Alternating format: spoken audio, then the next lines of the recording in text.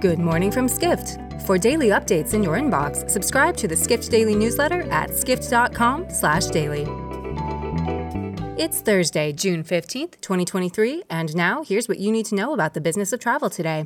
The U.S. tourism industry has gotten a boost from the Biden administration lifting its vaccine requirement for inbound travelers in May, but a prominent U.S. tourism official believes the industry won't make a full recovery without the large-scale return of Chinese visitors, writes global tourism reporter DeWitt Habtemariam. Brand USA CEO Chris Thompson said at a U.S. Senate hearing this week that dropping the vaccine mandate has helped boost visitor numbers, but he acknowledged that the travel curbs won't be enough to compensate for the lack of Chinese tourists. The U.S. welcomed over 540,000 Chinese travelers in April, an 81% drop from the same month in 2019. China reopened its borders earlier this year for international travel after more than 2 years of restrictions.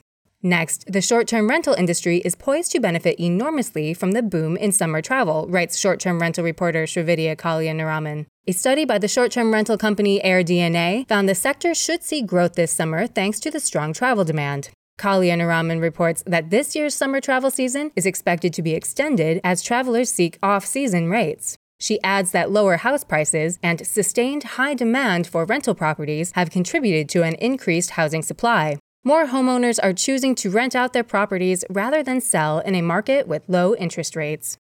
Finally, the U.S. Department of Commerce is looking for help in staffing the office of the newly created Assistant Secretary for Travel and Tourism, a position Congress created last December. So what assistance is the department requesting? Roughly $3.5 million, writes global tourism reporter DeWitt Habtemariam. National Travel and Tourism Office Director Brian Beal said at a Senate hearing this week that the agency needs the money from Congress to be able to carry out its duties. The office's responsibilities include developing strategies to help meet the U.S. tourism industry's goals, including increasing visitor numbers. Congress hadn't included funding for the office upon passing legislation to create it. Meanwhile, the Assistant Secretary position has not been filled yet.